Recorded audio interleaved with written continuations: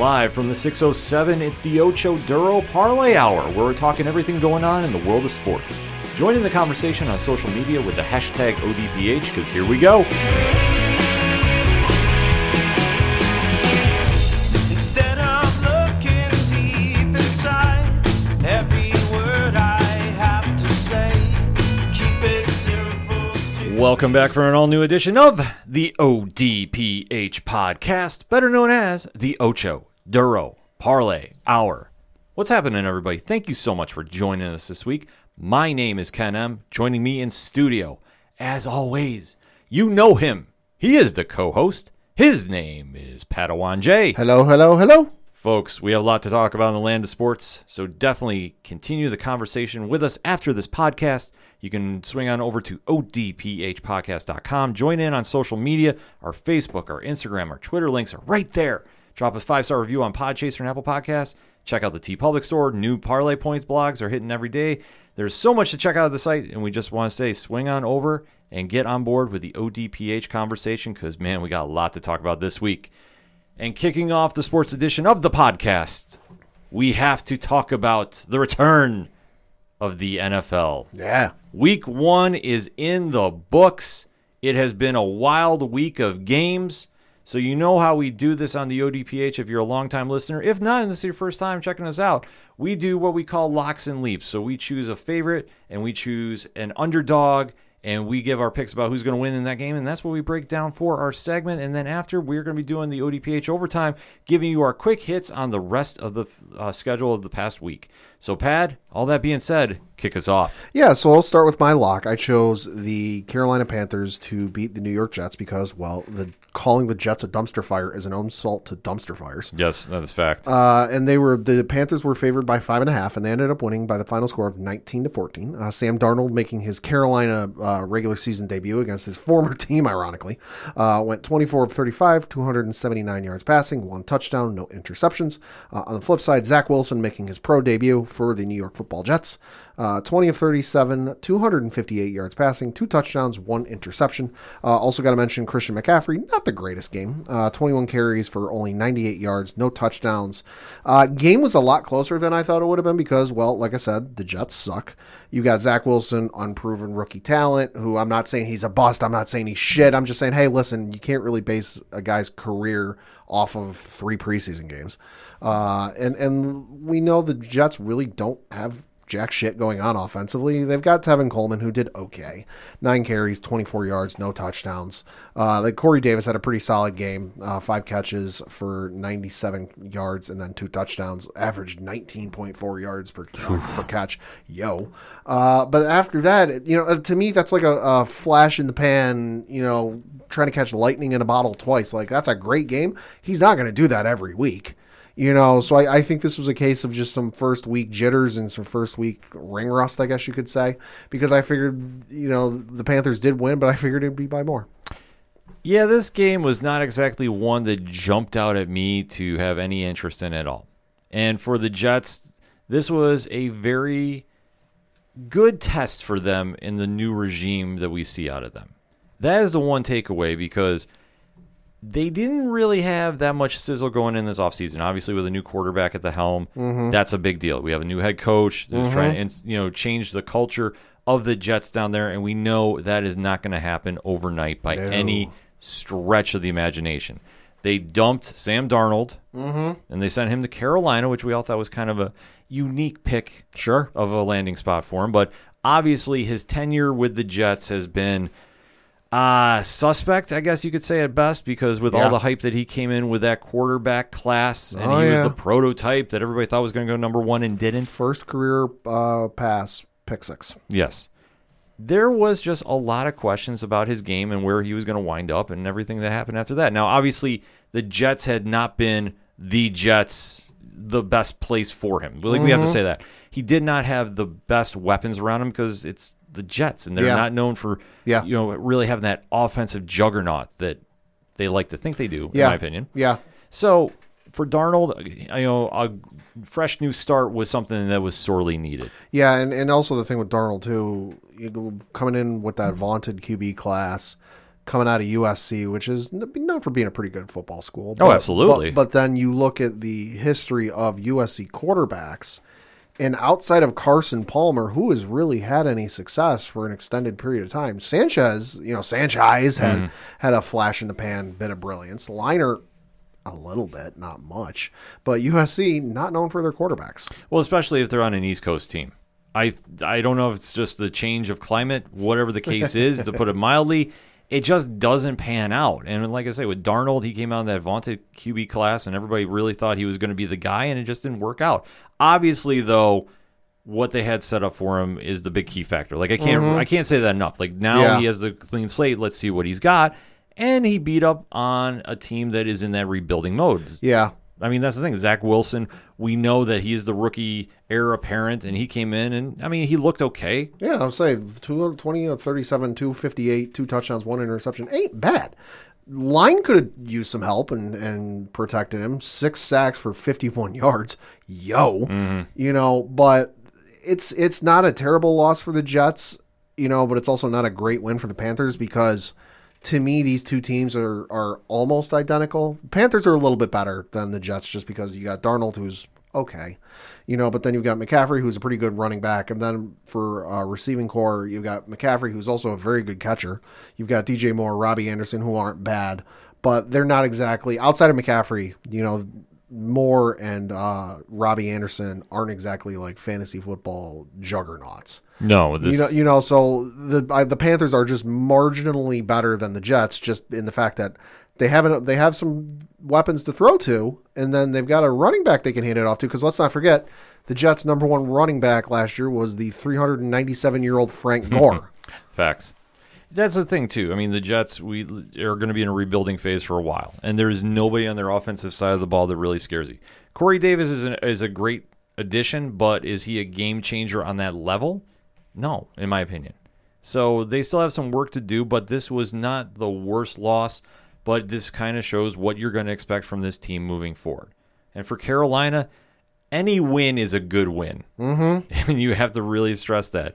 For the Darnold-led regime, it's something to build off of. Oh, yeah. I mean, it's not something I would exactly be super ecstatic about and call my Super Bowl shot just yet. Yeah, I wouldn't be one of the guys on that team running into the locker room post-game and going, yeah, let's go. Yeah. Like, hey, you won. Cool. Be excited, but it's the Jets. Exactly. Like, they beat up on a lesser team, and that's what good teams do. Yeah. Not saying Carolina is good, but they did the protocol. Yeah, they beat a team that they should have beaten on paper. Because if you compare them, Carolina is slightly better, and that's because of Christian McCaffrey. Yeah, if he's not there. They're as equally matched as you can get. Yeah, and the Jets are going to get their real test next week, week 2, home opener against New England. New England coming into the Met with Bill Belichick, which we know his record with rookie quarterbacks. Yep. Oh boy, that's gonna be fun to watch. Yeah, that'll be a definite fun game to watch. Yeah. So let's go to your leap. Yeah, so my leap, I decided to roll the dice a little bit. I was hoping maybe Coach would be here, so if this went the way it ended up going, we could get him fired up a little bit. But he is not here. He is sworn off football 1 week in, folks. Yes. This is facts. We have the Twitter DM exchange where he said he's done with football. He's over football. So we'll be looking for a new co-host, seeing as the only time Coach will come back is probably when the Giants or Notre Dame win a Super Bowl, win a championship, and well, that's not anytime soon. Yeah, we're not exactly holding breath on that one. Nope. But I chose the Giants to win, despite the fact that they were underdogs by 3 points, and that did not happen. Denver, because I looked at the game going, all right, it's Denver. They've got Teddy Bridgewater, to throw passes, but who the hell has he got to throw to? Boy, did I forget some stuff, because the Broncos ended up winning by the final score of 27-13. Teddy Bridgewater, 28 of 36 for 264 yards passing, 2 touchdowns, no interceptions. Danny Dimes, 22 of 37 for 267 yards passing, 1 touchdown, no interceptions. And the part I forgot about was they got Melvin Gordon, who had a bit of a resurgence, I would say. 11 carries, 101 yards, almost averaged a first down per carry, 9.2 yards, 1 touchdown. And then on the receiving side, you had Jerry Jeudy go off 6 catches for 72 yards, no touchdowns, averaged 12 yards a catch. Noah Fant, 6 catches for 62 yards, no touchdowns. So, yeah, I mean, they did pretty well for themselves, I'd say. Denver came in and really surprised, I have to admit. This team is not going to be calling their shot for a playoffs, but No. Bridgewater looked good. But then again, it kind of falls back to what we talked about last game. He looked good against a bad team. And I'm sorry, the Giants' defense looked absolutely atrocious. I was not impressed by what I saw. And if this team is going to contend, I mean, luckily they're in the NFC East. So that means anybody has a shot if you can put on pads and a uniform. Yep. So they are not exactly written out of it, but they have some work to do. And until they kind of figure out their line situation to really establish a run game, Yeah. it's not going to happen anytime soon. Yeah. And that's the sad thing, because they do have the pieces in place on paper, Yeah. but just when it translates to game time, it just doesn't pan out. Yeah, I mean, you look at the Giants for their rushing. Their leading rusher by 1 yard was Daniel Jones, 6 carries, 27 yards. Saquon Barkley, who making his return back from injury last year, 10 carries for only 26 yards. So Saquon fantasy owners are weeping profusely. And then on the receiving side, Sterling Shepard had a great game. 7 catches, 113 yards, averaged 16.1 yards a catch, 1 touchdown. You had Darius Slayton, 3 catches for 65 yards, averaged 21.7 yards a catch. And then you had Kenny Galladay, 4 catches for 64 yards, no touchdowns. So I don't know what it is, whether it was just maybe the running game hurt them or just the defense couldn't stop Denver, but not a good game for the Giants. It's a little of both. The defense showed a lot of weakness. They're just not a solid defensive team for 4 quarters. And it shows. But the fact that the Giants couldn't put points on the board against a Denver team that, let's face it, this is not the Denver team of old. Like, do they have a solid defense? Yeah. Is it anything that's a lights-out defense? No. Yeah. I'm sorry. It's not. And I don't care how you want to spin it. That's fact. Yeah. So for the Giants, they should have put up a lot more points, even though their play in this game, it reminded me about old school Arizona Cardinals. Okay. A lot of passing, no ground game, You're not wrong. and you kind of roll the dice and maybe get lucky and score a little bit. Yeah, and if that's going to be your MO going forward until Saquon's like fully 100%, because they can say he's 100%, but I'm sorry, 10 carries, 26 yards ain't 100%. No. If you're going to go heavy passing going forward, Danny Dimes ain't your guy. Well, that's the thing. We've always said he's in there, and you try to give him the benefit of the doubt, but you have to also factor in, too, their line is not good. Yeah. So he can only do so much. But when he's your leading rusher, that is a problem. That is a very big problem.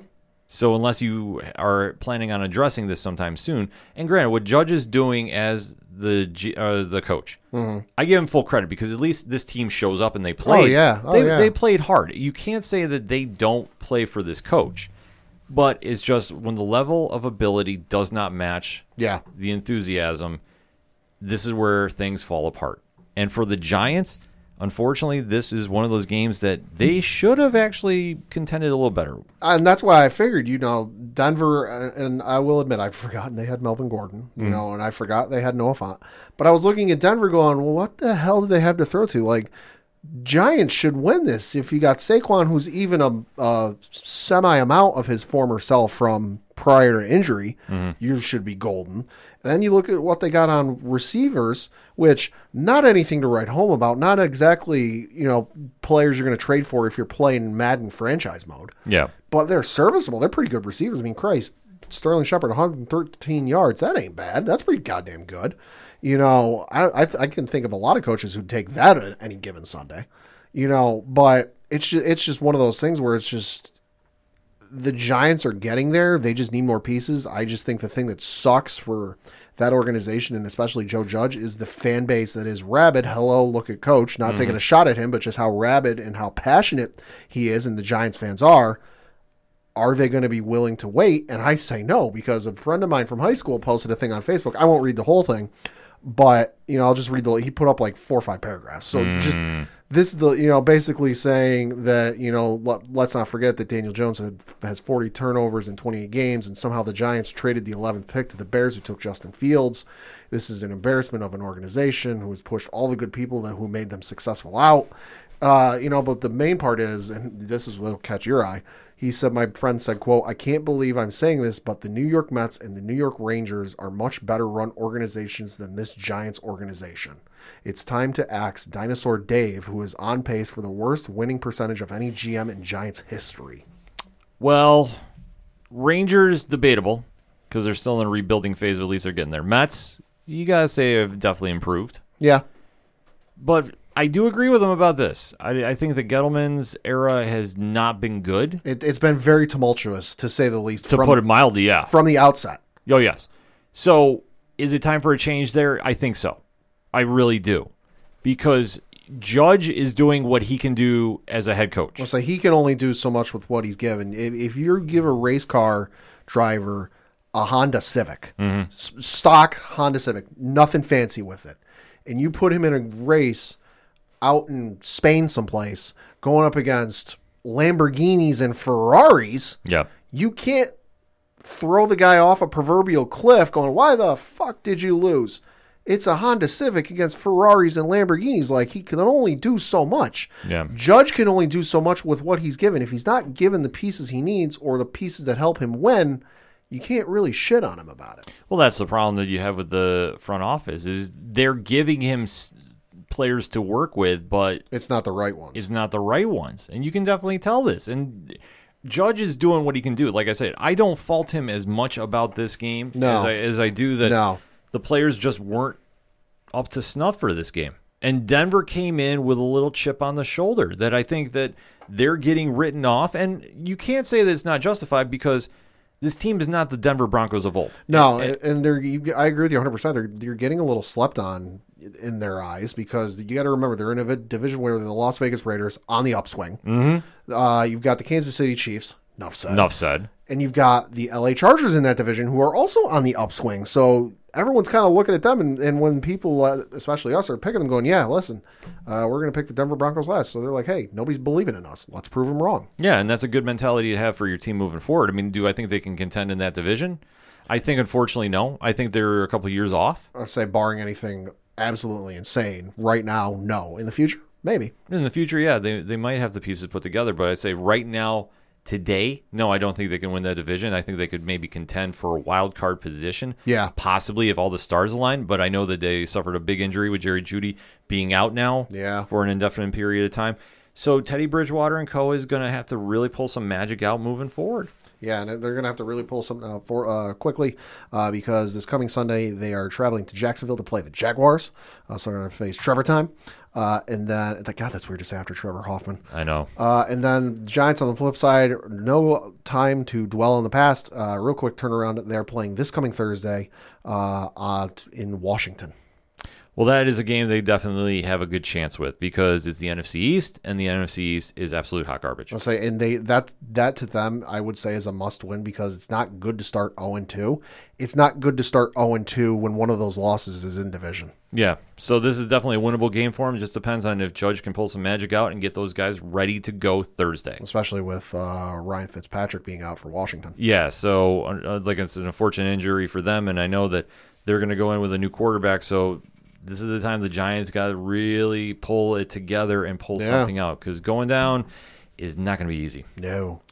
That being said, well, let's go to my locks and leaps. And my lock, I got to say, hit this one right on the head. Had a good vibe about this the entire time. Pad, how about those Los Angeles Rams? Yeah, so they played very well. Matthew Stafford, good goddamn. The Rams won by the final score of 34-14. Andy Dalton for the Bears, 27 of 38 for 206 yards passing, no touchdowns, one interception. You did have Justin Fields enter the game, went 2 of 2 for 10 yards, no touchdowns or interceptions. On the flip side, Matthew Stafford, 20 of 26, 321 yards passing, averaged 12.3 yards per pass, 3 touchdowns, no interceptions, and that line, real nice, only gave up 1 sack. Give him a line and watch what he can do. Give him a line and guys to throw to. Good goddamn. Running game was pretty good. You had Darrell Henderson Jr., 16 carries, 70 yards, 1 touchdown. Receiving core, though, he was spreading the ball around like it was Christmas. Cooper Kupp, 7 catches, 108 yards, 1 touchdown. Van Jefferson, 2 catches, 80 yards, 1 touchdown. Tyler Higbee, 5 catches, 68 yards, no touchdowns. Robert Woods, 3 catches, 27 yards, 1 touchdown. Like, even Deshaun Jackson got in on the game. 2 catches, 21 yards, no touchdowns. Good Lord. The one thing we need to remember about Stafford is Stafford in Detroit kept that team afloat as much as he could. Sheer force of will. Exactly. He was a guy that came in there, did not complain that he was going to go to Detroit, literally gave everything he physically could for that team. So could have left, and nobody would have batted an eye at it, and he stuck. No, he stuck there as long as he physically could. And now he is in a much better place, and you can see the proof is right there. I mean, we got to remember, this is a quarterback who, for a lot of years, played with arguably one of the best receivers of all time in Megatron, and really didn't have any successor. They won some games, but never made any deep runs in the playoffs. Well, that's the whole thing. They definitely did all they could do, but their line was never really fixed all those years. I mean, it's something that has haunted the Lions for decades now. So if you don't have an offensive line that can protect the quarterback, it doesn't matter if you have Tom Brady and his prime behind them. You need to keep your quarterback upright, and look what can happen when you do. Now Stafford is in a much better place. He looked fantastic. He was airing the ball out because now he has skill position players all around him. He definitely made noise and got the chains moving. This could not have been a more perfect debut for him. I believe his quarterback rating was 158. 156.1. Seriously. You can't have a better game than that unless you're playing a video game. And you're on easy. Exactly. Like, it's phenomenal to see him do that. I was super excited about it because, like I say, is he an elite quarterback? No. But is he somebody that will go in there and grind and literally talk about leaving it all in the field? Yeah. He literally has done that every year that he can physically muster the strength to get on the field. Yeah, like you said, he's not elite, but he's definitely a grinder, like you said. And he's also one of those guys that is scrappy and could really mess around and really run the tables and make a run. Yeah, I definitely could see that. And I think he's a perfect fit for L.A. because Jared Goff, I think, was just not the guy for that team. I think that he's a good quarterback, but if you want to talk about a difference in just leadership and grit, I think, in my opinion, Stafford takes the cake right there. Flipping the ball to the Bears. Hey. You know, I can't rip on Andy Dalton. He has a special place in my heart for getting the Bills to the playoffs. This is true. So he is doing what he could do in Chicago, and that team is just not good. Yeah, I mean, they had a pretty solid running game. David Montgomery, 16 carries, 108 yards, 1 touchdown. So that's pretty goddamn good. That's pretty goddamn good. Receiving core, though, Marquise Goodwin, 4 catches, 45 yards, no touchdowns. Cole Kmet, 5 catches, 42 yards, no touchdowns. Allen Robinson, the second, 6 catches, 35 yards, no touchdowns. Damian Williams, 4 catches, 28 yards, no touchdowns. So, like, he spread the ball around, but it wasn't anything flashy.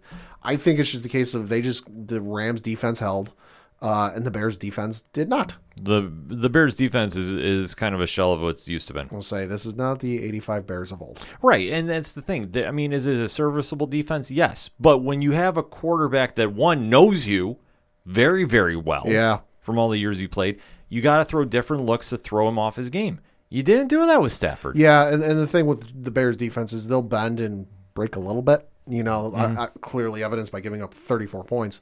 But the thing that goes along with that is you need a quarterback who can go tit for tat with who's on the other side of the field. And, well, Andy Dalton isn't that guy. No, he's not that guy at this stage, as much as it hurts for me to say. They need to put in Justin Fields. Let it go. Yeah. Give the kid a chance. You draft him that high. Arguably the season, I don't want to say is going to be a loss, but you did not really impress me enough to say that this team is going to put up a lot of wins this season off this game.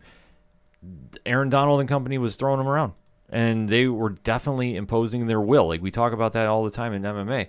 You saw that here.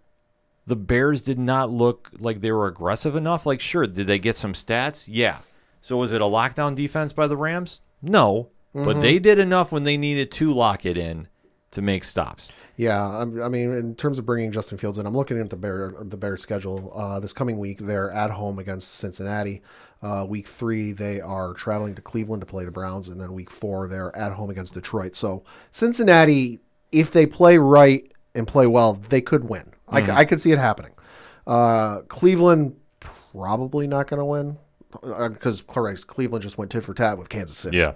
And then Detroit, should win. Now, if something goes wrong in that Cincinnati or Detroit game, because Cleveland, you ain't going to play well. You really can't factor that in. But if something goes real wrong in Cincinnati and Detroit, then I could see them bringing in Fields.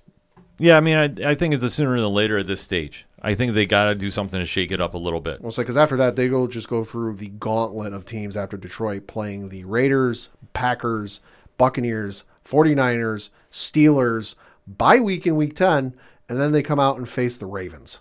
Yeah, it's going to be a tough stretch if they don't get them in sooner than later. That is the only thing if you're going to play them this year, which I think you should.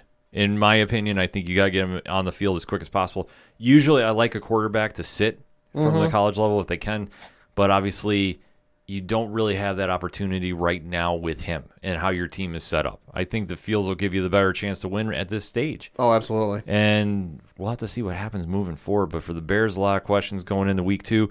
Rams, a lot of smiles and high fives going into Week 2 as well. So playing the Colts.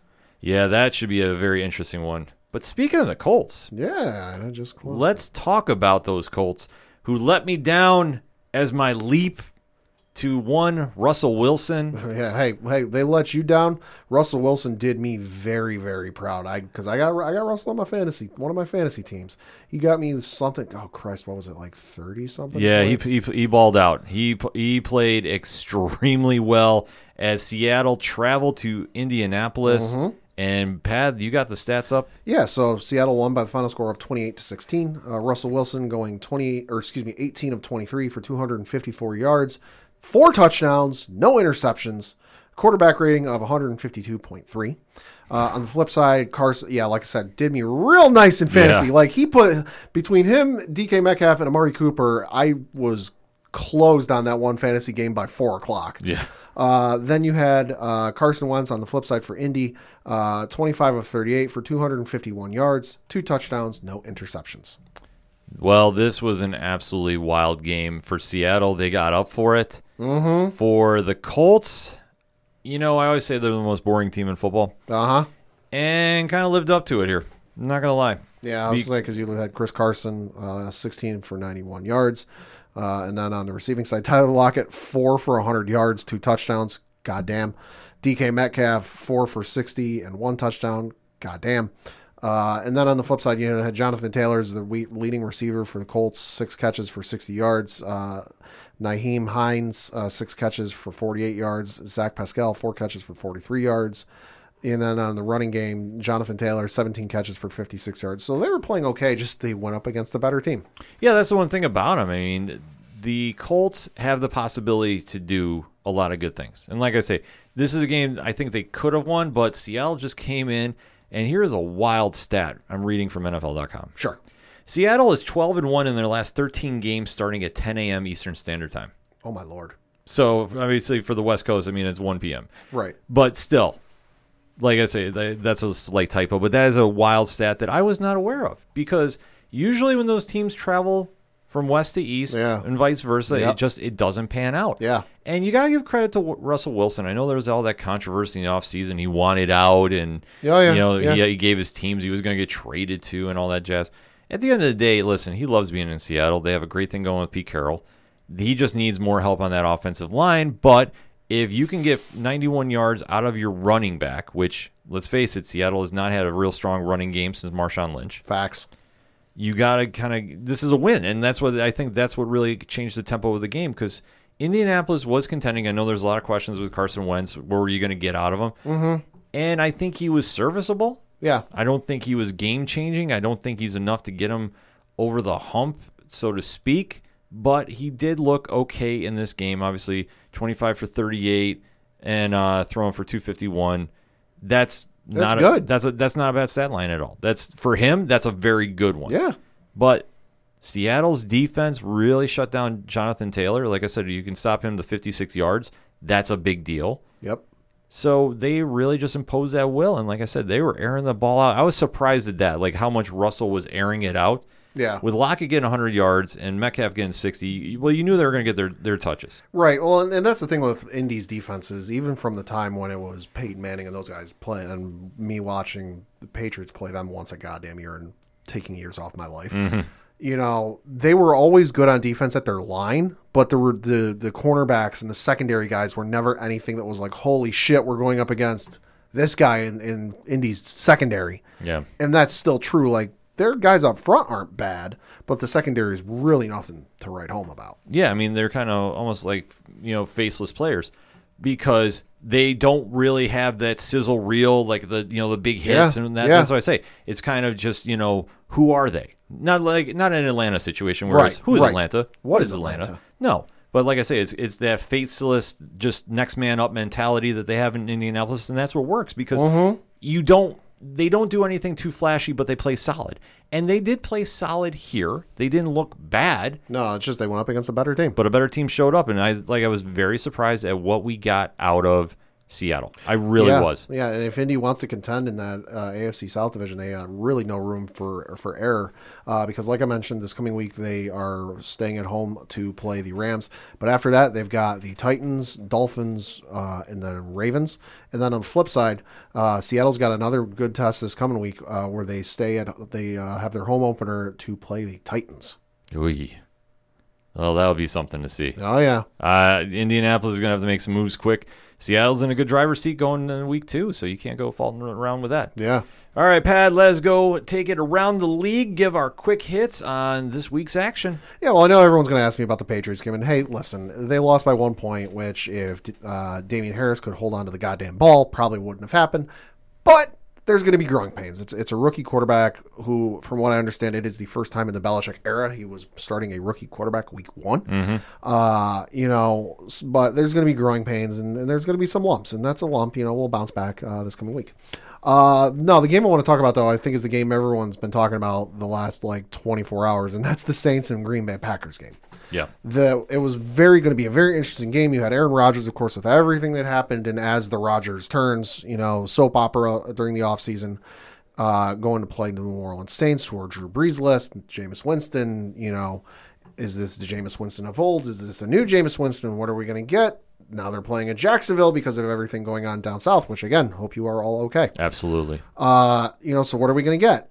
I don't think anyone outside of the state of Louisiana, and that's even the diehard nutcases in Louisiana, thought this was going to happen, where you had the New Orleans Saints open up a can of Stone Cold whoop-ass and beat the Green Bay Packers by the final score of 38-3. Jameis Winston, 14 of 20 for 148 yards, 5 touchdowns for a quarterback rate, no interceptions, quarterback rating of 130.8. Good Lord. And then on the flip side, you had Aaron Rodgers, 15 of 28, 133 yards, no touchdowns, 2 interceptions. Alvin Kamara, 20 carries, 83 yards. And then for receiving, Deontay Harris, 2 catches, 72 yards. Juwan Johnson, 3 catches, 21 yards. Adam Trotman, 3 catches, 18 yards. And this is for New Orleans. And if you're sitting there going, wait, why is Michael Thomas not listed? He's on the physically unable to perform list. So he's not able to practice until week 7. So this is going to get real interesting for New Orleans if they can keep this up. Green Bay, though, yikes. Well, you have to really kind of say Aaron Rodgers was his heart into the game. The body language I was seeing, emulating Adam Sandler from The Longest Yard. I'm just saying it definitely resonated a bit. I know we have a lot of Packers fans that are listening to this podcast, and I'm not trying to rain down on your team, but I'm just saying this whole offseason shenanigans that happened with him in the front office, I think this is just the ramifications from that. That I think that he is, at least from this game, it almost looked like he was going through the motions. And that was it. There wasn't that usual spark we see out of him. Yeah.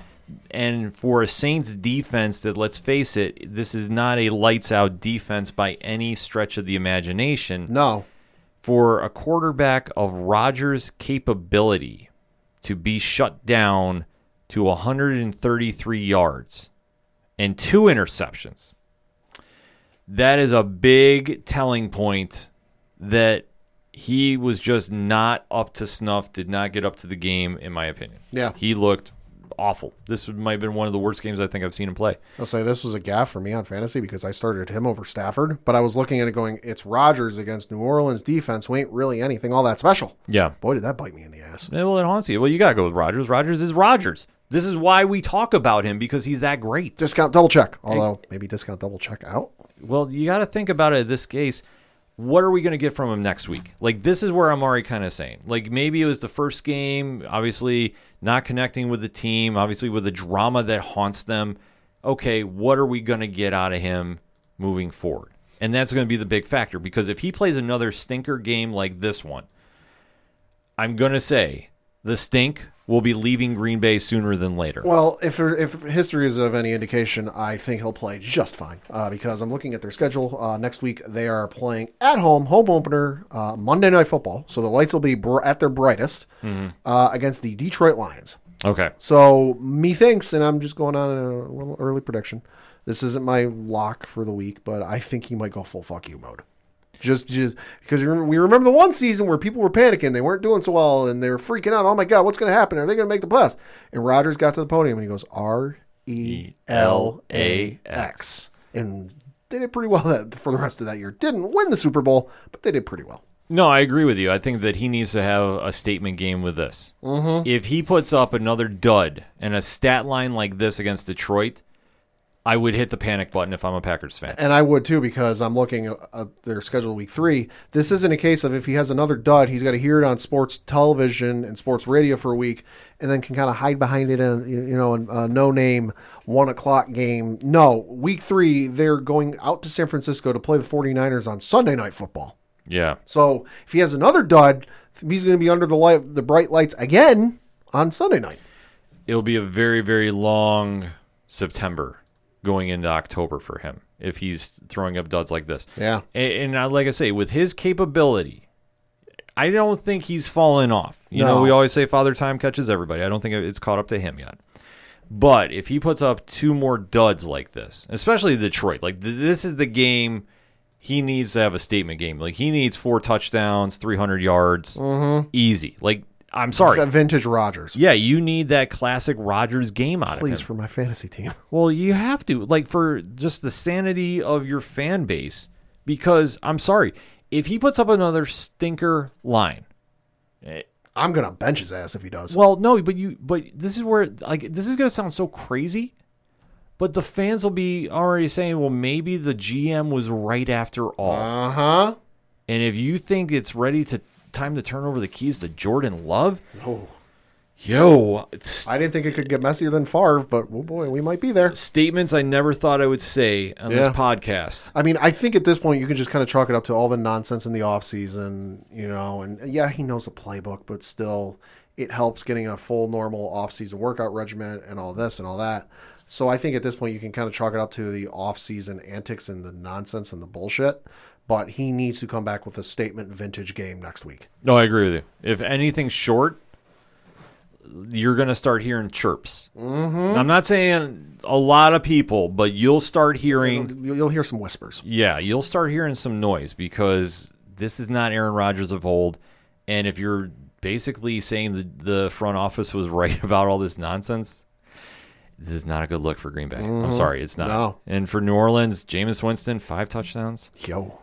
Still early. They got an interesting test next week, traveling to Carolina to play the Panthers. And then after that, they play the Patriots in New England, the Giants at home, and then they play Washington in Washington. Yeah, so they definitely got a couple more question marks to answer, but, this is a big win. I mean, even though Green Bay's defense is very, very suspect, too, Jameis Winston lit you up for 5 touchdowns. This is true. I'm just going to leave it there and walk away from this game. Obviously, I have to address the Bills dropping the home opener to those Pittsburgh Steelers, and it can get summed up like this. The Bills did not come out to play in that second half. The first half was very back and forth between them and the Steelers. I'll say the score at halftime was 10-0 Buffalo. Yes. Both teams looked very, very bad on offense. I'll say I was working that day, but I checked the score at one point, and it was like late in the second, and I checked on my phone. I was like, holy shit, it's only 3-0. Like that sounds like a great game. Yeah, no, it was bad on offense on both sides. It really was. Najee Harris for Pittsburgh did not have a good opening game to start. Yeah, 16 carries, 45 yards, no touchdowns. Yes, but he was dropping a lot of passes too. So that was not a good debut for him. So he was targeted 3 times, caught one of them for only 4 yards. Yeah. This is something he's going to have to work on moving forward. But he will, because it's a rookie game. Yeah, it's his rookie game. That's what I said. I'm not writing him off Yeah. just yet, but he had a bad game to start off with. Ben was not exactly too crisp that first half. Josh Allen was not crisp at all during this game. I'll say 30 of 55 out of 51, 270 yards passing, 1 touchdown, no interceptions. Yeah, he was missing guys, especially late in the second half, because one thing you'll always hear on this podcast, and I say this all the time, the Bills don't make second half adjustments. I'll say you said it all last season. And I'm saying it now again, because Pittsburgh switched up the schemes they were throwing at the Bills on when they had the offensive ball, and that's how they put up 20 points unanswered. So you have to kind of think about this for a second. The Bills went flat. This vaunted offense got shut down very, very quickly because, one, we don't have a running game, and that came back to haunt us. Devin Singletary did have a serviceable game. 11 carries for 72 yards, averaged 6.5 carries, but no touchdowns. So there's your number 1 guy. So what'd your number 2 guy do? Oh, wait, your number 2 guy was your quarterback. 9 carries for 44 yards. Yes, which Josh was trying to extend plays, and I mean, he got lucky sometimes.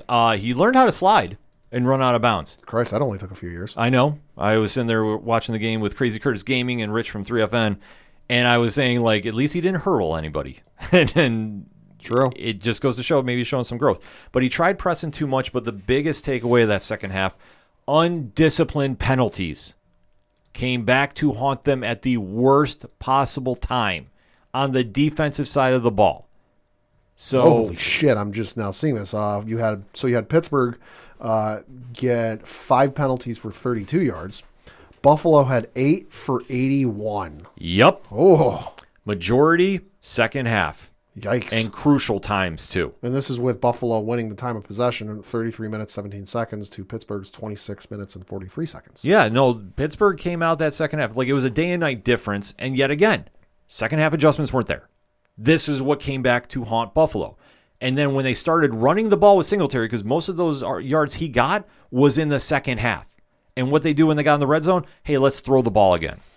Like, I hate it when Dabble calls games like this. It drives me absolutely crazy because we're finally getting a running game going, that Josh has time to finally get open and kind of do some play action and do something crazy. And yet we go right away from it the minute we hit the 20-yard line.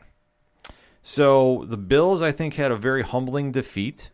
And this is going to be something that I want to see what they do next week against Miami. In Miami. Yes, so this is a big game for them. I don't want to say must win, but I'm going to say this. If they have another bad game in the second half, all that Super Bowl hype you heard is going to get thrown right out the window. It's a similar position to what I said the Giants are in. Mm-hmm. The Giants are 0-1.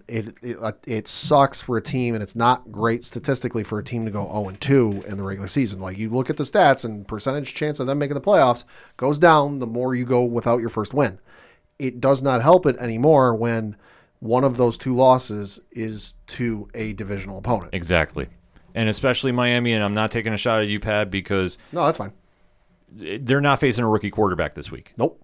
Josh Allen, MVP talk last year, rightfully so.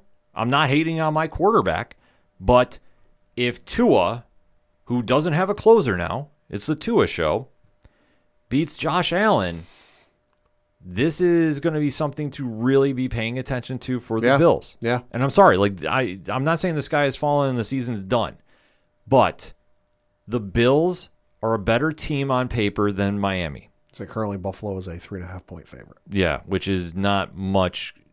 That's a closer game than people realize. I know there were 6.5 favorites against the Steelers at home, which I thought was very, very high. This is more down to earth. For the Bills, they need to play 4 consecutive good quarters of football. If they don't, you can throw it out the window. Because if they come out and put up an absolute garbage second half, the game's going to be done. And Miami, listen, we'll scrap. We talk about the faceless players. Yeah. that's pretty much their offense other than Tua, because nobody really scares me on that. It's kind of, you can just kind of substitute here and there, and somebody will show up and play. Miami is very scrappy. I will give them their due. But this is a situation for Buffalo. They're a better team. They need to win. Outright. Enough said. Steelers, though, they look good. Yeah, no, they look good. They got an interesting test this coming week, playing at home opener against the Las Vegas Raiders. That will be a good test. Yeah, it will be. That will be a good test, because the Raiders on Monday night, man, oh man, oh man. Good goddamn. The video game came to life, getting the big win over Baltimore. That was insane. That was nuts. That kicker for Vegas is fucking ice cold. Yeah, and that's what Vegas needed. I know that Baltimore, listen. Daniel Carlson, I had to look up the name. I want to give him credit. Christ almighty. Yeah, it was back and forth. It was a good boxing match. It was a good scrap. Baltimore, that is a heartbreaking game to lose twice in the same night. And I'm not taking a shot at Baltimore. I think that Baltimore is a lot better team than people realize. I know that they've had a lot of injuries at the running game. Oh, yeah. They're still the Baltimore Ravens. This goes to show that when the Raiders show up, they can show up, and they'll play. And this was a prime example. I just want to see that consistency throughout the season for the Raiders. Yeah. Because we know that they don't do that all the time. They really don't. This is true. So, and the Ravens cannot sleep on anything, because Christ almighty, their game this coming Sunday Night Football, 8:20 on NBC, at home against the Chiefs. yeah. So that'll be a good test. And Good luck, kids. But this is where where your cream of the crop is going to rise or it's not. And these are the games that are really going to test you. Oh, yeah. It's true, because Kansas City, they should have got beat by Cleveland. Yeah, they did. Cleveland had them dead to rights. Yeah, Cleveland had them dead to rights, but gave it up late. So, I mean, obviously Kansas City got out of there with a 33-29 win. Mm-hmm. They're lucky they snuck by. Arguably the biggest shocker of the weekend for me was Arizona beating Tennessee. Yeah, Tennessee only putting up 13 points. Arizona putting up 38. Christ almighty. Kyler Murray, 4 touchdowns. Yo. Exactly. Arizona's for real. That's the one takeaway you got from that.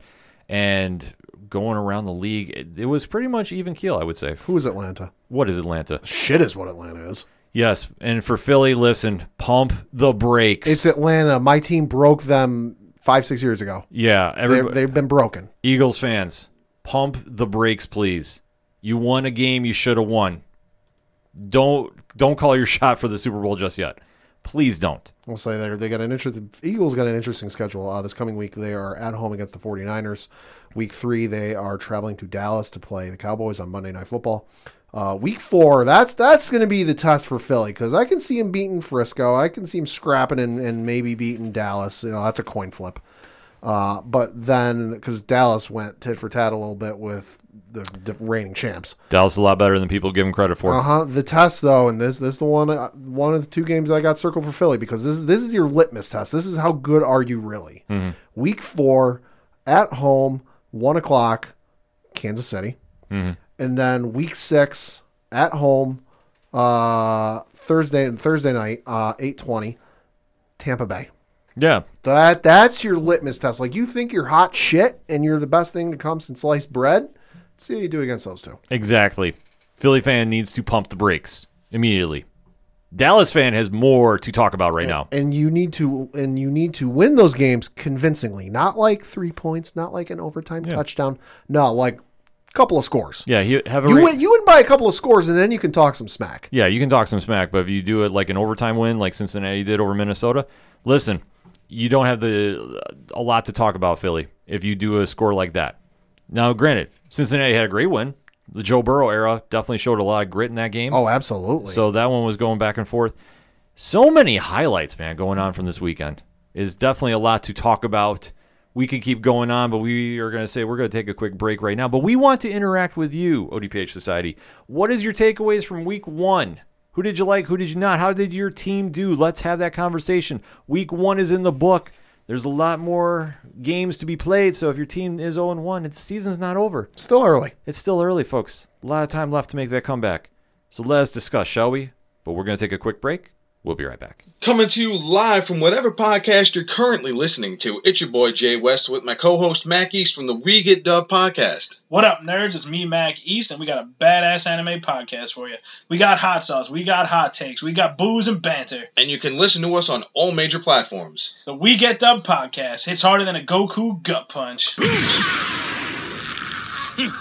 Coming back for another segment on this edition of the ODPH podcast. And let's talk some wrestling. Wrestling. So as we're recording this week, tonight is the premiere of NXT 2.0, as the internet is running with. The WWE developmental system / third brand is doing a little refreshing, if you will. Sure. And they're going to have a new set design, a new logo that has been posted all over social media, which has been met with very mixed results. Yeah. And now we are going into it with, unfortunately, a looming cloud overhead that it was announced over the weekend that NXT champion Samoa Joe has been pulled from the championship title that he had because of medical reasons. Yeah, and it's sounding like from the stuff that's been coming out today as we record that it's not creative. It's not some disagreement he has with management, that it's legitimately he's hurt. Yes. So what it is, we don't know. We're not going to speculate. If it comes out, it comes out. But as of right now, as of this recording, we do not know what it is, but it is sounding for all intents and purposes that it is a legitimate injury. Yes, and WWE is being very smart with him because he is one of their franchise guys. Yeah, and I know some people are going to be like, oh, they're just doing it, blah, blah, blah. Like, no, we're saying this is like it's a legitimate thing. You know, they're being very close to the chest with it, which is understandable. It's one of their contracted guys. Yeah, and we don't need to know the reason why. We just need to know he's not, unfortunately, going to be wrestling for a while, and it's because of an injury. That's all we need to know, people. Like, we don't need the exact details. I'm sorry, unless you're helping him out medically, that's none of your business.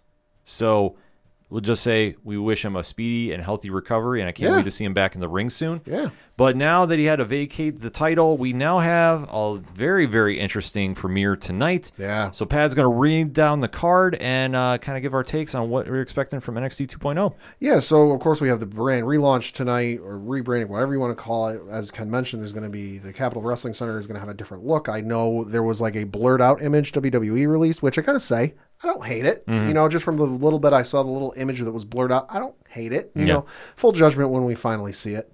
But it'll be interesting to see. One of the things we have going on tonight, wedding of the century, folks. Forget any royal British weddings. Forget any celebrity weddings. Forget whoever the hell else is going to get married for the rest of the century. The wedding of the century is here.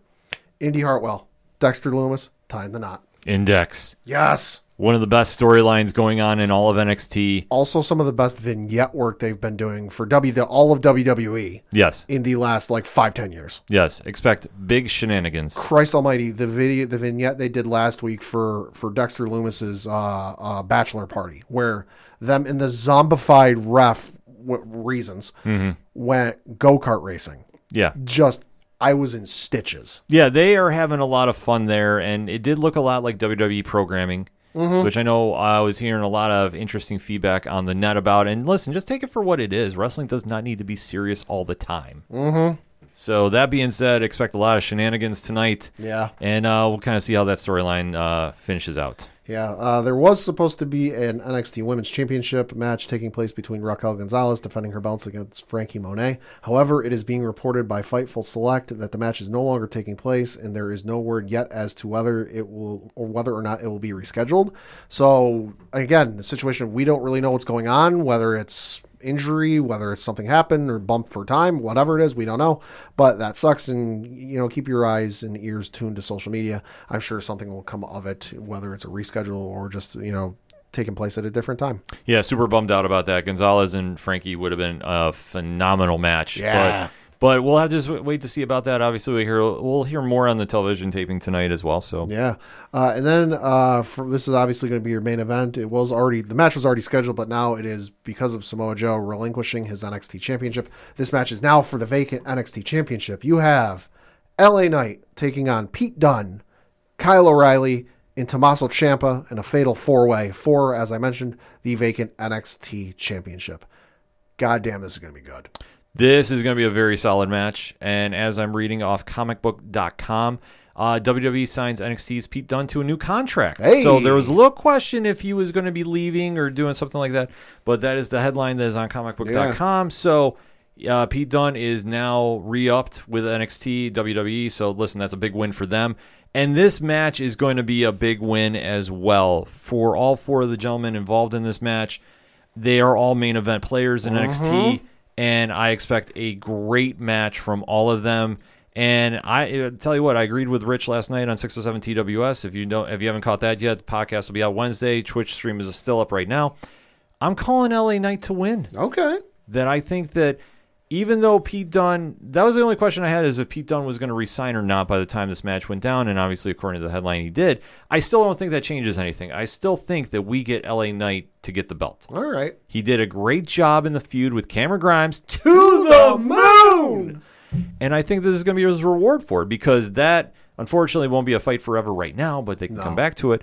But he's poised and ready to go with it. He is a star in NXT. He can talk on the mic. He can go in the ring. That's what you want as a champion. Oh, absolutely. And to see where it kind of balances out from there. Like, listen, all four of these guys are worthy champions to have here. Yeah, I can definitely see that happening. LA Knight, like you said, is ready, willing, and able to go with and run with this championship, and I think they can do a lot of fun things with it.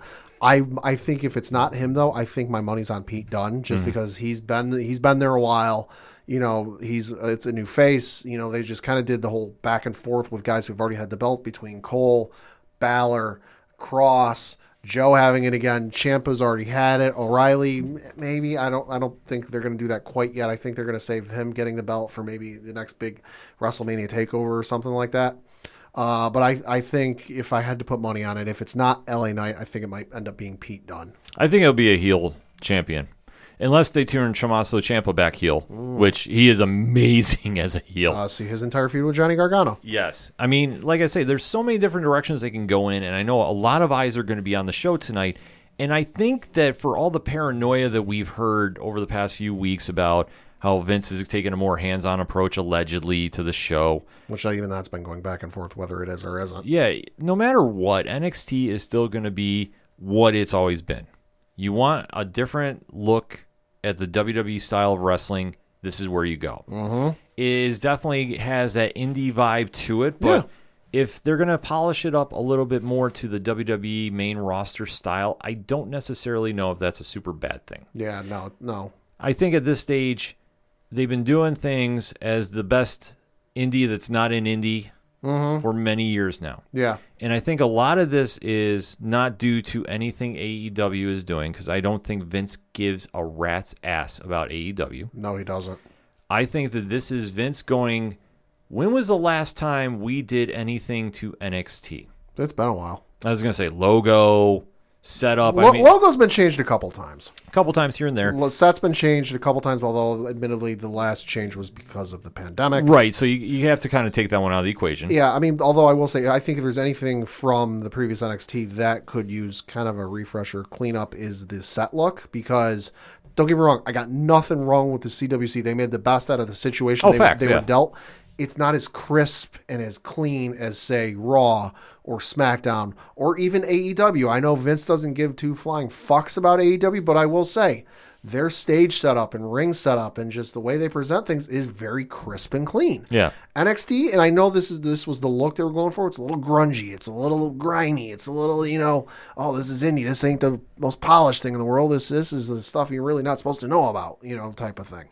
But presentation-wise, it's hard to bring people in when it's like, wait, this doesn't really look like that. Exactly. They want to get a lot of eyes on the product, and I don't think the ratings are a very big matter to them about NXT. I think more so it drives Raw and SmackDown. Mm-hmm. But I think for NXT, they have a lot of wiggle room because they're locked in a very good contract.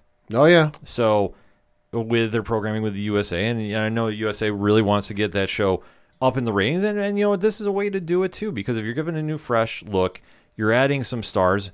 I mean, I'm guessing we might have some guest appearances tonight. Because, I would imagine because so. It's the big refresh. Yeah, we'll get a decent spike out there. And then, I would also not be surprised if we see one, whatever the hell he's going by now, because I know they gave him a new name, Parker Bordeaux. Well, you might. I know that there's Gunnar Harland, I think is his name. Yeah, that's what it is. Yeah, like I wouldn't doubt you see a lot of that new talent that was just signed in one of the more recent trainee classes. If you're not familiar, WWE does sign a trainee class or new signings all in a bunch together. Mm-hmm. So it's all usually about 8 people in a class, and, give or take. Yeah. So when they're ready to make their main roster debut, you hear rumors of a name change possibly, and listen, that's smart business. So for anybody that was complaining about Parker Bordeaux being Gunnar Harland, Rich talked about this last night too on 607 TWS, and I agree with this. And just to spread that, when you sign to WWE, you're basically signing as a character. Mm-hmm. This is almost the same deal as Marvel or DC. Yeah. To flip it to the comic point, they have complete creative control over your character. Mm-hmm. That is the brand you go to when you sign there. Listen, it is what it is. Well, only in very rare instances does a person keep their names. Eli Drake, very well known on the IWC and on the Indies and across the world. Even Eli Drake got a new name. Yeah. Very rarely does a guy come in from the Indies and keep his name. Exactly. And it's smart business, too, because if you leave... Spoiler alert, Finn Balor isn't his real name and not the name he went with on the Indies. Yeah. Same thing with Kevin Owens and Kevin Steen. Uh-huh. Very few times that happens. Adam Cole is one of the rare occasions. Adam Cole's the rare occasions. AJ Styles, Shinsuke, but those transcended everything. Yeah, well, like I said, it happens once in a while, but it's also smart business when you go in there, especially if this is the first time you're going into a wrestling company of the stature of WWE, is give a character name that, you know what, if you leave for whatever reason, you can go back to whatever you want to use. Mm-hmm. And you have a little more creative freedom. That's why I kind of always refer to it as like Marvel and DC, like for comic terms. When you make a new character, it belongs to Marvel Entertainment or DC. If you're under that banner, and that's how you're doing books, unless you have a create your own deal worked out. Granted, I know I'm kind of mixing up the universes here on the ODPH, but it's still the same concept. Minds. Yeah, it's still the same concept, and that's what you're going to have here too. Because I wouldn't doubt they debut a few new stars. Will I say we'll see Gable Stevenson tonight? Maybe for like a ringside type of thing. Maybe just to do that whole takeover in the crowd, announcing that he has signed. Yeah, they haven't done that in a while. I wouldn't doubt that happens tonight.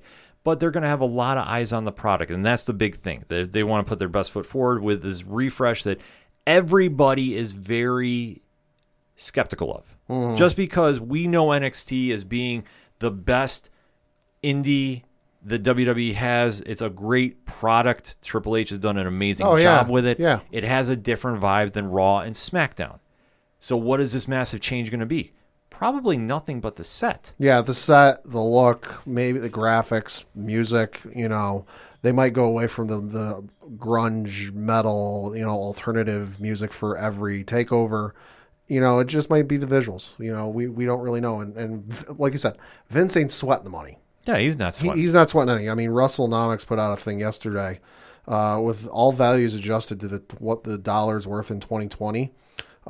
Vince has made more money off of the 5 Saudi Arabia events than he's made for every ticket sale for WrestleMania.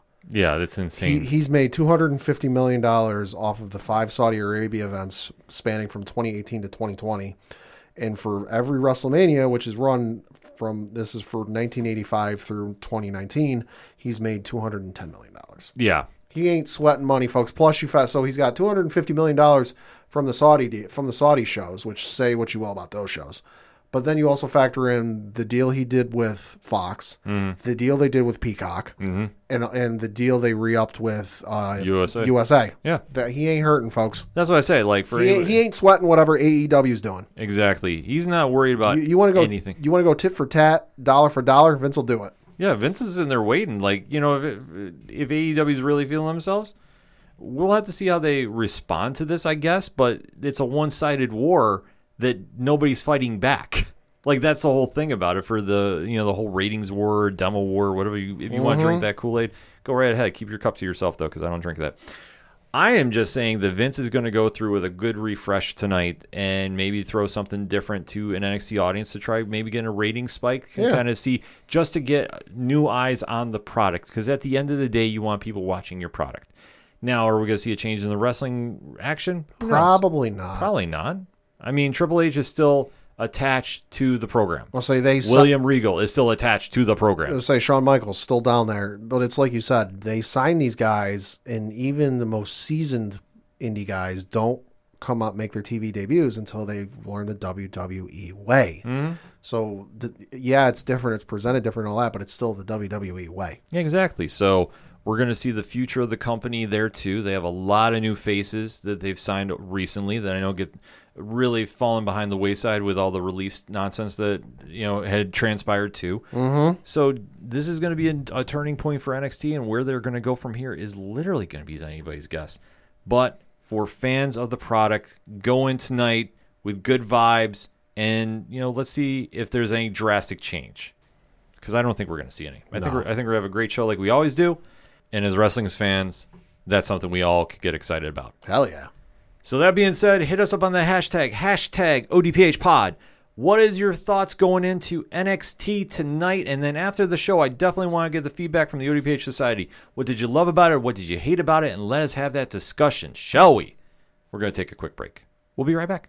Have you ever found yourself confused about the current state of the MCU or whatever the hell is happening with the DC universe? Do you often have no idea what the hell the difference is between craft beer and that Bud Ice stuff at the gas station? Well, then look no further. We present to you Hops Geek News. We're yet another geek and beer podcast in an already oversaturated market. All right. We drink and we pretend we know things. More often than not, we don't really know things, but we do talk some really great topics, and we most definitely can drink. We'll deliver you news and then dive into any random topic you might have never knew you actually were passionate about. With lots of fun facts about beer.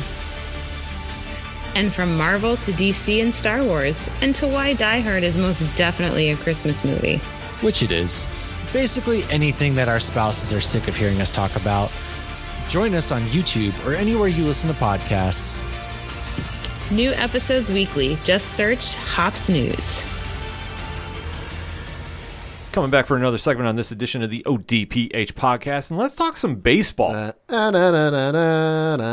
It has been a hot minute since we've talked about it, because let's face it, baseball is a long season. This is true. So now that we are coming into the final stretch and going into the playoffs, we kind of give a breakdown of where we kind of think everything's going to end up. So, Pad, you got the rankings right now? Yeah, so we're going to be looking at the standings. As Ken said, it's a long season, and they are coming, to borrow from the notification I got from the MLB app today, they are coming down the home stretch, as it were. Looking at some standings, currently in the American League East, you've got the Tampa Bay Rays in first place with a record of 89-55.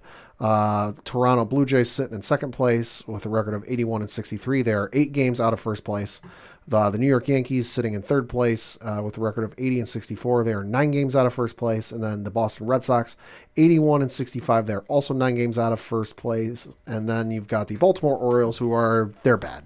Yeah. Just for the sake of not getting knocked through a wall from Dog, I'm not going to read the record because it's bad. Yes. So you've got Tampa Bay sitting pretty and 8 games ahead, and I don't see them giving that lead up anytime soon. They've been on a roll of late. I'd imagine the Tampa Bay Rays will win the American League East. What are you thinking about that one? I got to agree with you, too. I mean, Tampa Bay, listen, we talk about, not flashy teams. It's a very, team first, player second, almost vibe. Tampa does this better than anybody because every so often they get this big resurgence because they go through their farm system. They don't sign the big free agents to come play. And then they pan out until teams start. It becomes very interesting for teams to go and raid their teams because Tampa does not really sign, in my opinion, too many players long term. No, they really don't. Like, you don't hear about the Albert Pujols contracts of the world. Yeah. So that being said, this is one of those years that they're going to go as far as they can go. Yeah. And they're playing at a really high level. Yeah, I mean, they're scoring. They've scored 776 runs and allowed 606 for a plus 170 differential. And they're winning their games like they should. As I've said for years, that ballpark is a house of horrors for any team that goes into play there. Yeah. They've got a home record of 45-26 and a away record of 44-29. And against teams under 500, they're 42-37. They are winning the games they should. Yeah, they're doing everything right that they should do, and they're fundamentally sound. Oh, absolutely. Toronto, this is kind of the big X factor though for me. because they do have a lot of young talent, led Let's by say that- one Vladimir Guerrero Jr. Who I'm starting to think he's at like 45, 46 home runs. Dude might win the MVP over Ohtani. I would not doubt it. He's definitely carrying this team on his back. Playing like his dad. Yeah, but he's doing all the right things, and they have such a nice little nucleus up in Toronto that, They're quiet. yeah, they're another team that's very quiet, but they put up wins. Outside of George Springer, who's a piece of fucking shit for things he did in a certain city in Texas. But that's another story. You're right. Toronto's playing very good. They've scored 765 runs, given up 591. They've got a home record of 40-29, away of 41-34, and then against sub 500 teams, they're 45-39. So they're again winning the games they should, and they're very sound. They've played the Yankees very rough this year, and they've hit the shit out of them. Yeah, and then those Yankees. Yeah, they went on that run for a while, and then they're not doing so hot. I know they won their last couple, and Francisco Lindor is now probably the most hated man in New York, not named Trae Young. Yes. But the Yankees are doing. They got to stay healthy. I mean, that's the big thing. I know there was the scare with Cole, and Judge left the game last night with dizzy spells. Mm-hmm. They got to stay healthy, and they get lucky. They might be able to make a run, but I'm not holding my breath. I'm not holding my breath about this because their pitching is absolutely bad. Yeah. Other than Garrett Cole. Who's doing the best with what he can? Yeah, which, I'm sorry, with that payroll, you should be doing a lot better. Well, they should be, but then you factor in Chapman having that awful stretch. They've lost Tyone, who's been a very good pitcher for them. He's gone for, I believe, the rest of the year. Kluber was out for most of the year. Severino who was expected when they're going into the season. All right, you're going to patch this rotation until Severino can come back, and then he's going to be a great addition to the starting rotation. And then Severino didn't come back, and then Kluber went out for most of the year. And then Cole had his stretch where he was really up and down. And Chapman had his issues. It's just been not as crisp as I would like. They're definitely not playing crisp. And the problem, too, is they have too many home run hitters and not enough small ball players. That's true. And that's the one thing that's going to haunt them. I'm sorry, Gary Sanchez in a clutch situation, I'm already turning the TV off. I hope he proves me wrong. But hey, listen, he proved you wrong yesterday. Scary Gary season. Yeah. A broken clock is right twice a day, too. You're not wrong. So you know what? He got 1 hour right. Yeah, that's true. Let's see about the other ones. That's true. But that's the situation they have. I mean, I'm sorry, Stanton, until he can really hit a curveball, Yeah. I'm not impressed with. He's got his flashes. He has flashes, and that's a perfect way to describe it. It's a flash, blink and you miss it. Mm-hmm. When he's good, he's good. I'll give him that, but it's so few and far between that Judge is putting so much pressure on himself that I fear that that's going to catch up him to in the playoffs. Yeah, I mean, they've got some other pieces working for him. I think Rizzo's panned out very well for him. Gallo's been pretty good. Gallo's been as good as expected. Yeah. That's worked out for him. And then they just figure out the rest of the infield. I know they moved Gleyber Torres over to second base last night, so we'll see how that goes. But if they get things figured out, I think they'll be all right. Yeah, I mean, they just got to piece it together in time. Otherwise, I think if they don't make it, Aaron Boone is as good as gone. I'm starting to lean that way, too. I was like, can you really fire him for the way he's... But I'm starting to think, you might get fired. I'm not wishing anybody to get fired, but you have to. Yeah. I'm sorry. He's had enough time with this team and to develop a pitching rotation, and let's face it just hasn't happened.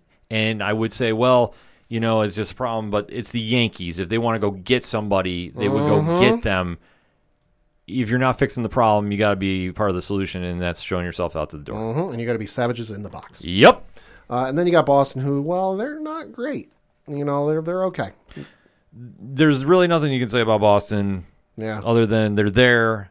They're going to be kind of in the same boat the Yankees are, which is weird to say. They're good at home, which they've always been good at home. They're 44-29 at home. On the road, they're very suspect. They are 37-36.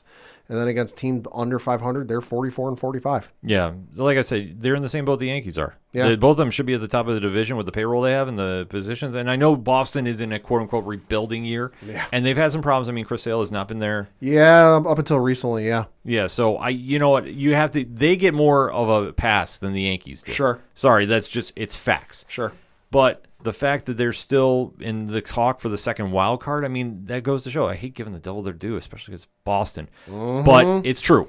I got to be unbiased here. Yeah. And the Orioles, we don't even need to say. Yeah. They have uniforms. It's great. They're bad. They're eliminated from postseason contention. That's all I can say. Yeah.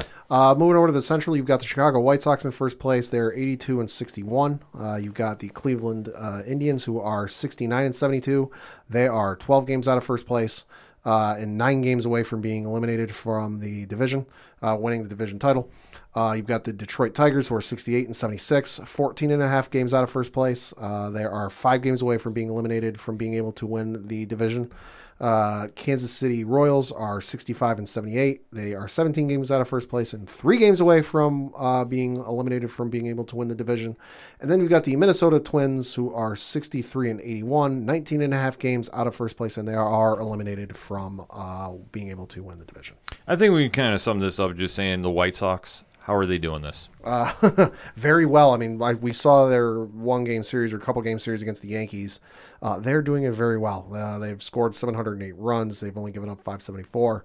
And like I said, they're doing very well. They've only lost 25 games at home all year. Yeah. They've won 48, and then away they're a little more suspect, so that could get interesting for them in the playoffs going on the road, because right now they're 34 and 36 on the road, and then against under 500 teams, they are 25 and 29. Yeah, I mean, the rest of the division is what it is. Mm-hmm. I mean, I don't think we got to spend a lot of time mentioning that. It's just, at this end of the season, you got to focus on who's going to really make that runs in the playoffs. And sorry, it's not the White Sox. I mean, who else is there in that Central? Yep. And then out west, you've got the goddamn motherfucking Houston Astros in first place, who cheated. They've got a record of 84 and 59. By the way, did I mention they cheated? By the way, they cheated. In second place, you've got the Seattle Mariners, who are 78 and 66, 6.5 games out of first place. Third place is the Oakland A's, who are 77 and 66, 7 games out of first place. You've got the LA Angels, who are 70 and 73, 14 games out of first place. And then you've got the Texas Rangers, who are 53 and 90, and they're 31 games out of first place. So they're there. Yeah. First place team we don't need to talk about. They cheated. Exactly. Switching over to the National League, you've got the Atlanta Braves in first place at 76 and 66. The Philadelphia Phillies are in second place at 72 and 71. They're 4.5 games out of first place. You've got the New York Mets, who are 72 and 73, 5.5 games out of first place. Listen, all I'm going to say is the Mets season peaked when they were 69 and 69. And to that, I say, nice. Yes. You've got the Miami Marlins, who are 61 and 83. They are 16 games out of first place. And then you've got the Washington Nationals, who are 59 and 85, and they're 18 games out of first place. So they're there. Yeah, I mean, the Braves, they're doing it very solidly. I mean, they've done this through some injuries, too, which you have to give them a lot of credit for. Yeah. But they are a scrappy team in that division, and, you know, the Braves, they somehow find ways to do this. Yeah, I would say they are the Indianapolis Colts of Major League Baseball. Yeah. Because they are 37 and 34 at home, 39 and 32 on the road, and 28 and 36 against teams under 500. Yeah, so, I mean, they're not exactly flashy by any means, even though they do have a couple All-Stars on their team. That's true. But let's face it, Atlanta's not really putting up a lot of highlights. No, they're really not. They're not sexy. No. And then the Phillies, I mean, Bryce Harper is doing what he's doing down there. Yeah. They're playing solid ball. Yeah. I mean, Joe Girardi's still manager down there. Somehow. I mean, they're giving up more runs than they're scoring. They're giving up 670 runs to 651.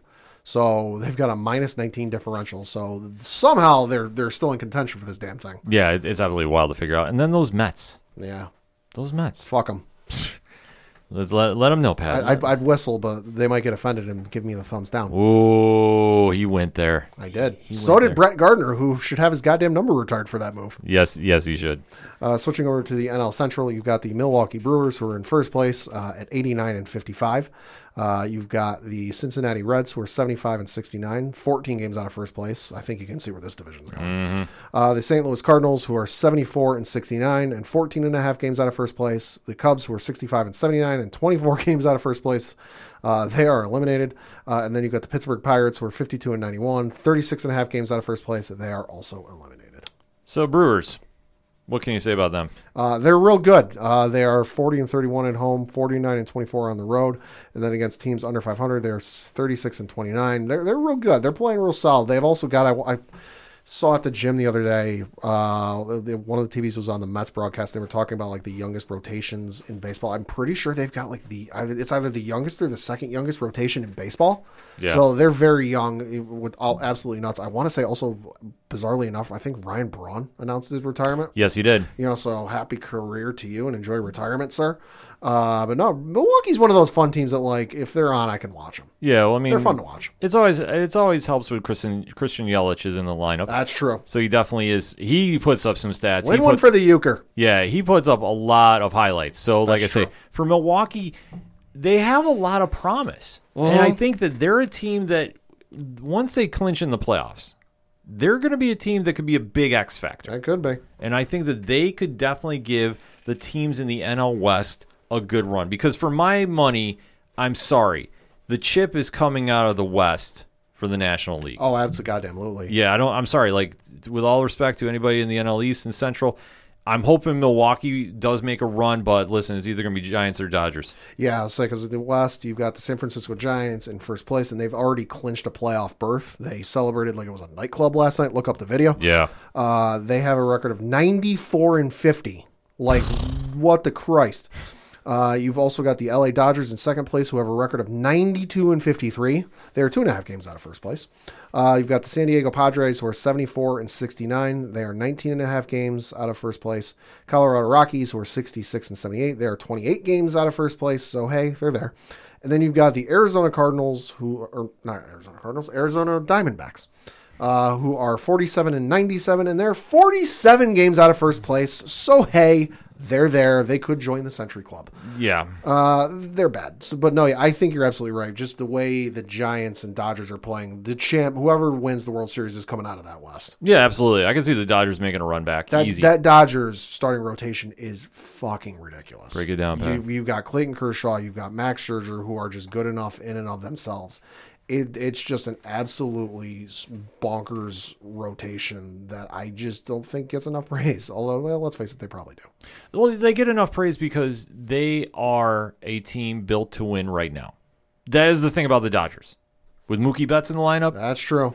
they have the players in place to make a run the next few years. Yeah, so for their starting rotation, they've got Clayton Kershaw, Walker Buehler, who ain't that bad. He did pretty well last. Yeah, he's solid. He did last postseason. They got Max Scherzer, Julio Urias, Tony Gonsolin. They got David Price as well, who ain't a bad lefty to have in there. Unless they're facing the Yankees. That's true. Unless you're facing the Yankees on Sunday Night Baseball on ESPN, and in which case he's fucked. Yep. Look up the stats. It's true. But no, I think the Giants are doing well, but I think the Dodgers have just got all that experience in that play. That team is ridiculous. Yeah, like I said, I don't doubt that this is going to be one of those two teams in your World Series. No, absolutely. Like, I'm sorry, the Dodgers are just built that good, and the Giants, listen, they take advantage of a weak division. Yeah. In my opinion, I'm sorry. The fact that you've got to face the Diamondbacks how many times a year? Yeah. You got to face the Rockies how many times a year? Yeah. And then you look at that atrocious NL Central. Like, I'm sorry. Yeah. It is what it is. Yeah. That's the teams you beat up on. And I'm sure that if you really want to see the cream rise to the top here, Yeah. it's got to be LA. It's got to be LA. It's going to be. And I mean, looking at the wild card. So for the American League, you've got the Rays, fucking Astros. And then the White Sox is your division champs. And then for the wild card, you've got Toronto in a commanding first place. So they're one game ahead of the second place Yankees. Also in the mix, you've got Boston and Seattle. Over in the National League, you've got the Giants, Brewers, and Braves, for those of you keeping track at home. And then for the wild card, you've got the Dodgers in first place with a fucking ridiculous 16.5 game lead on the second place wild card team. So, hey, Dodgers are going to make it in. Yeah. Then you've got the Cincinnati Reds, who are in there for the second wild card spot. But right behind them, you have the Padres and Cardinals, both a half game behind. So if the playoffs were to start today as we record, you would have the Tampa Bay Rays going up against whoever would win between the wild card playing game between the Blue Jays and Yankees.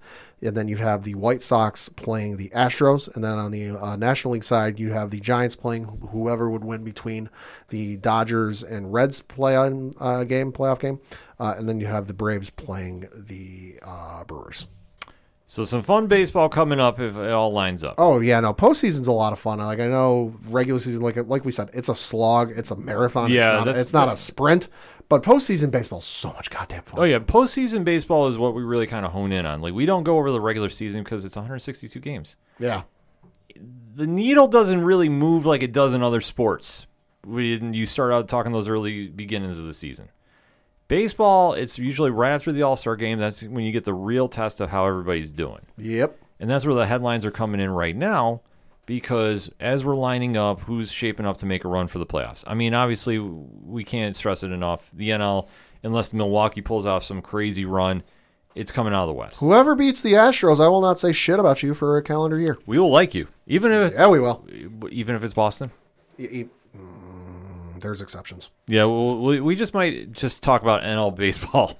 We're going to skip the American League next year if that happens. Could be. But we got to see, because, I mean, the American League, it's kind of wide open. It could be Tampa Bay. It could be. I think that they look primed and ready to go, even though if the Yankees can pull off a miracle, and you never know. Weirder stuff's happened. Weirder stuff has happened, but that's why we like talking about baseball. And that's why we like talking to you about it, ODPH Society. So hit us up on that hashtag ODPHpod. What is your thoughts about the playoff stretch for Major League Baseball as we're coming down the wire? How is your team doing? Are they going to make a run? Are they not? Unless you like the Astros, in which case, fuck you. Wow. Pat does not hold back his opinion about Houston, folks. So, like I say, you can tweet him, but he probably will not answer you back. But I'll talk to you. And I'll probably say the same thing. We don't talk about the Astros on the show because, hey, reasons. And we leave it at that. But we will talk baseball and all other sports with you, so definitely use that hashtag ODPHpod. Swing on over to ODPH or OD Parlay Hour on Twitter, and definitely let's have that conversation about baseball. Because you know what? It's going to be playoffs soon. Is it October already? Let's find out, shall we? We'll say, as Green Day once said, wake me up when September ends. Facts. We're going to take a quick break. We'll be right back.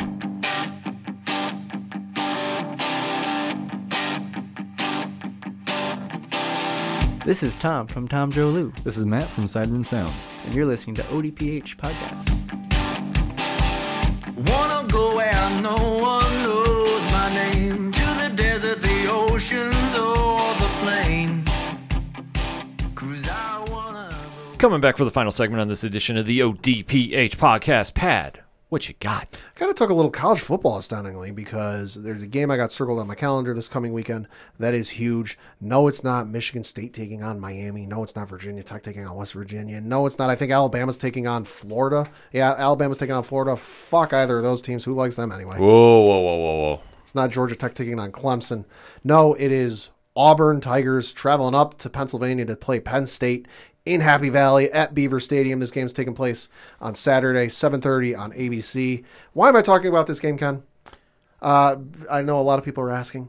It is white out game, which Ooh, means down at Happy Valley. down at Happy Valley, Beaver Stadium, which broke ground 1959, was renovated and expanded a whole goddamn bunch load of times. It is the second largest college football stadium in the country, behind only the Bake House in Michigan. Its capacity is listed at 106,572 fans, according to their Wikipedia page. They somehow managed to cram in 110,889 people for the 2018 game against Ohio State, where they had a fantastic block field goal that they returned for a touchdown. But they got a whiteout game taking place this Saturday against Auburn, where currently Penn State is favored by 6 points. The over-under is 53. This game is going to be loud. If you've never seen a whiteout game, you absolutely goddamn should. Look up the video on YouTube, Penn State Whiteout 2019. That audio in that video is not edited. It is not bolstered. It is not boosted. It is nothing done to it. That is how the game did. And sounded. It is absolutely nuts. It's definitely something to check out. So like I said, taking place this Saturday, 7:30 on ABC. Penn State and Auburn in the whiteout game. And it is going to be loud. Yeah, it's definitely going to be loud. It'll definitely be a sight to be seen. And I'm willing to guess first whiteout game, because they didn't have one last year because of COVID and all that. Willing to think that that attendance record might be broken. Yeah, definitely. They're going to cram them in there to the rafters. They're going to definitely be making their presence felt. I mean, there's one thing about college football being back. The fans are definitely excited about it. And obviously, your coach, my coach, the coach, Coach Duffy, has a lot to say about it. Who's rooting for Alabama? Yep. Well, that is the rumor, but we are rumored to be having a Parlay Points blog come from him somewhere in the near future. He was too upset to come by the show. Going to give his top 10 Alabama quarterbacks. Oh my God, Pad wants that smoke like nobody's business. For my base, gonna do a little more wrestling talk. I mean, obviously, last night, Monday Night Raw had a great ending with Big E finally winning the world title. About time. Fuck yeah, man. Good for him. Super, super excited about that.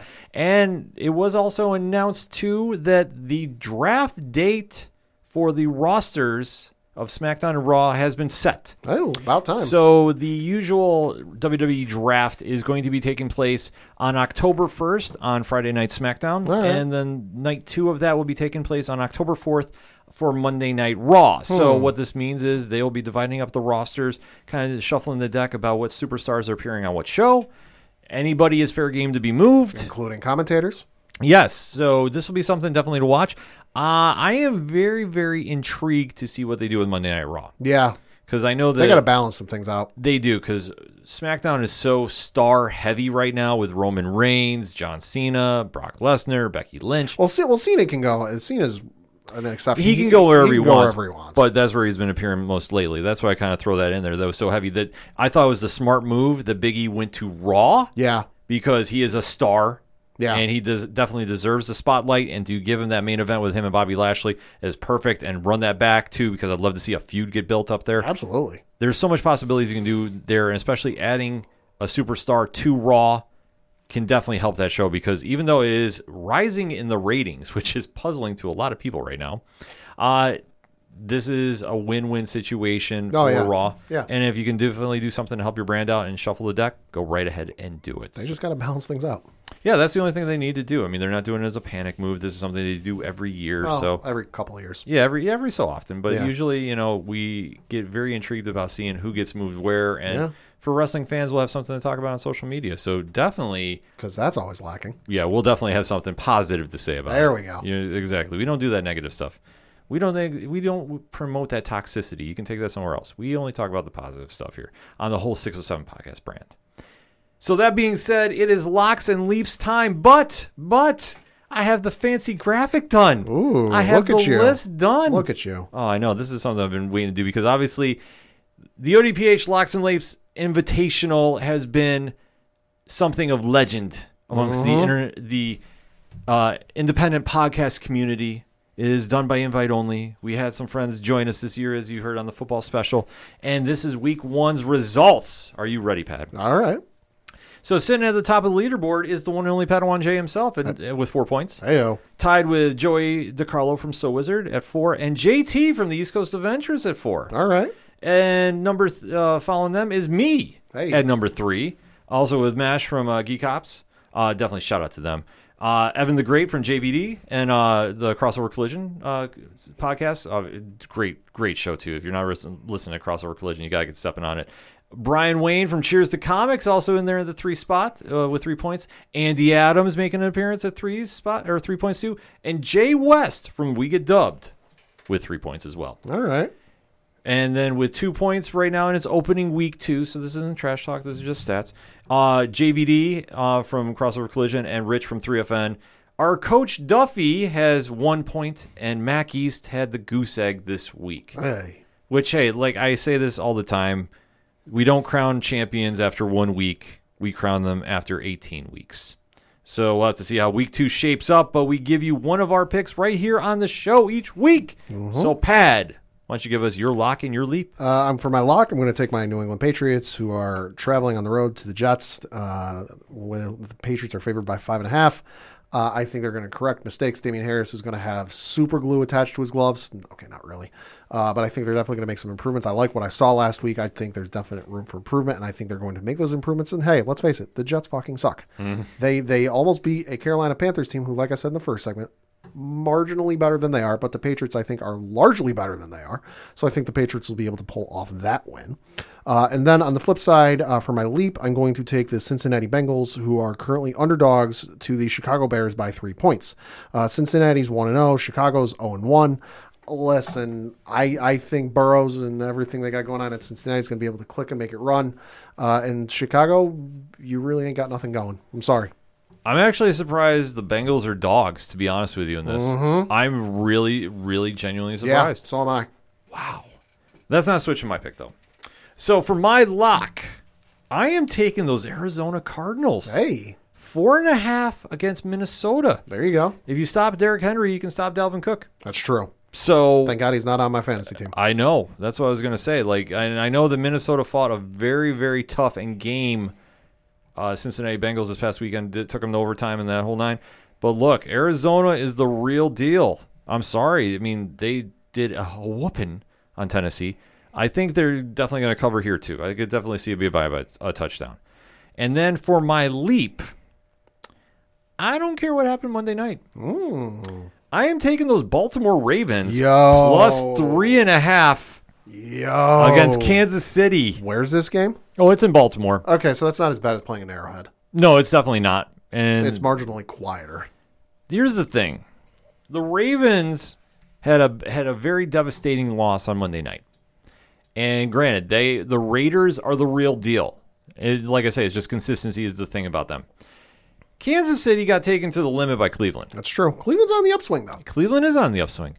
But we forget that Baltimore is always in that contention. And that defense is going to be laying some hits on Patrick Mahomes. Layeth the smackdown, as The Rock would say. Because if you're coming into Baltimore, especially on a bad loss, they're going to be up for it. They're going to be ready to go. I maintain what I said in our Twitter group thing last night after the end of the Raiders-Ravens game. I don't want to hear shit about that defense for like a week after that blown coverage at the end of the game last night. But see, that's where I think they'll make the adjustments for Kansas City. Like this is going to be a team rebound because Harbaugh is definitely going to want to get back on the winning ways, especially with Pittsburgh being in first place. That's true. I mean, well, technically Cincinnati's tied with them too, but Baltimore definitely wants to get that W out of the way. And if they're going to be a playoff team, they need to contend with the playoff teams. You can say what you will about the Raiders, but Kansas City did not look so dominant against the Browns. The Browns are still young. A couple bad plays here and there cost them. I think the Ravens, though, are going to surprise them. I could see Lamar Jackson keeping this on the ground a lot. Oh, he's going to have to. He's going to be. This is going to be a make or break game for him. Yeah. In the sense of you want to be an elite quarterback, you want to be getting those Josh Allen contracts. This is the games you prove him in. And then I think they're going to pull off the W. Isn't he winless against Kansas City? Right. So Mahomes, he's either got one win or no wins. I think he's got one win. Okay. But either way, this is the game he's got to step up in. I'm sorry, because if they go down 0-2, I'm not saying Baltimore's in trouble. It's going to be hard. But with that division, and we talked about how tough that AFC North is, they got to start putting those wins together, especially against the big teams. So if they're going to be contenders, they're going to have to win. I could see this being a 31-28 game. I'll even give you a point spread on that. And we'll definitely have to find out who our fellow competitors are going to be taking in the Lexx and Leaps Challenge. If you want to find out about everything going on with that, swing on over to Facebook.com/Ocho Parlay Hour, and you can catch up on the standings right then and there. It's the pinned tweet this week, and it will be for the remainder of the week because that's what we do during football season. So we'll definitely have a lot more to talk about on next week's podcast, so definitely you don't want to miss any minute of the action. That being said, music heard on this edition of the ODPH is out of Brian Wolf. Man, he has got a lot of stuff going on. Yeah, he does. We got to get him to come on the show via Skype or Zoom and kind of give us an update because every time I try getting everything written down, it's usually changing and he's doing something else. But Pat, if I want to find out everything going on with Brian, where do I go? ODPHpodcast.com. Right on. You swing on over to the music section. Check out everything going on with Brian. Check out everything going on with Shout at the Robots, Second Suitor, Floodlands, Yard Party. The list goes on and on and on. And definitely don't want to forget about Tom Jolu because Tom Jolu is freaking fantastic. You can also support them. You can go check out and support the blogs on Parlay Points because we got new ones coming each and every day. It feels like this week. And that has picked up, and I want to say personally thank you for checking them out too. Blogs Count Anywhere, the comic reviews. We are rumored to be having a Coach Duffy corner coming. Rumored, so you definitely want to stay tuned for that. You can also go check out the Classifieds, which has friends of the show, organizational link support, and Black Lives Matter. All the amazing pod groups we are in because, frankly, if your group isn't on Podchaser, are you really in a group? I don't think so. So we definitely want to shout out the Apocalypse. We want to shout out Inner Circle. We want to shout out 607 Podcasts and our good friends over at 8122productions.com. All of that, the TeePublic Store link, and so much more is at odphpodcast.com. That's all I got for this week. So for the one and only Padawan J, Fuck the Astros. I'm your host, Ken M. Thank you as always for listening to the ODPH, better known as the Ocho Duro Parlay Hour. We'll see you next time.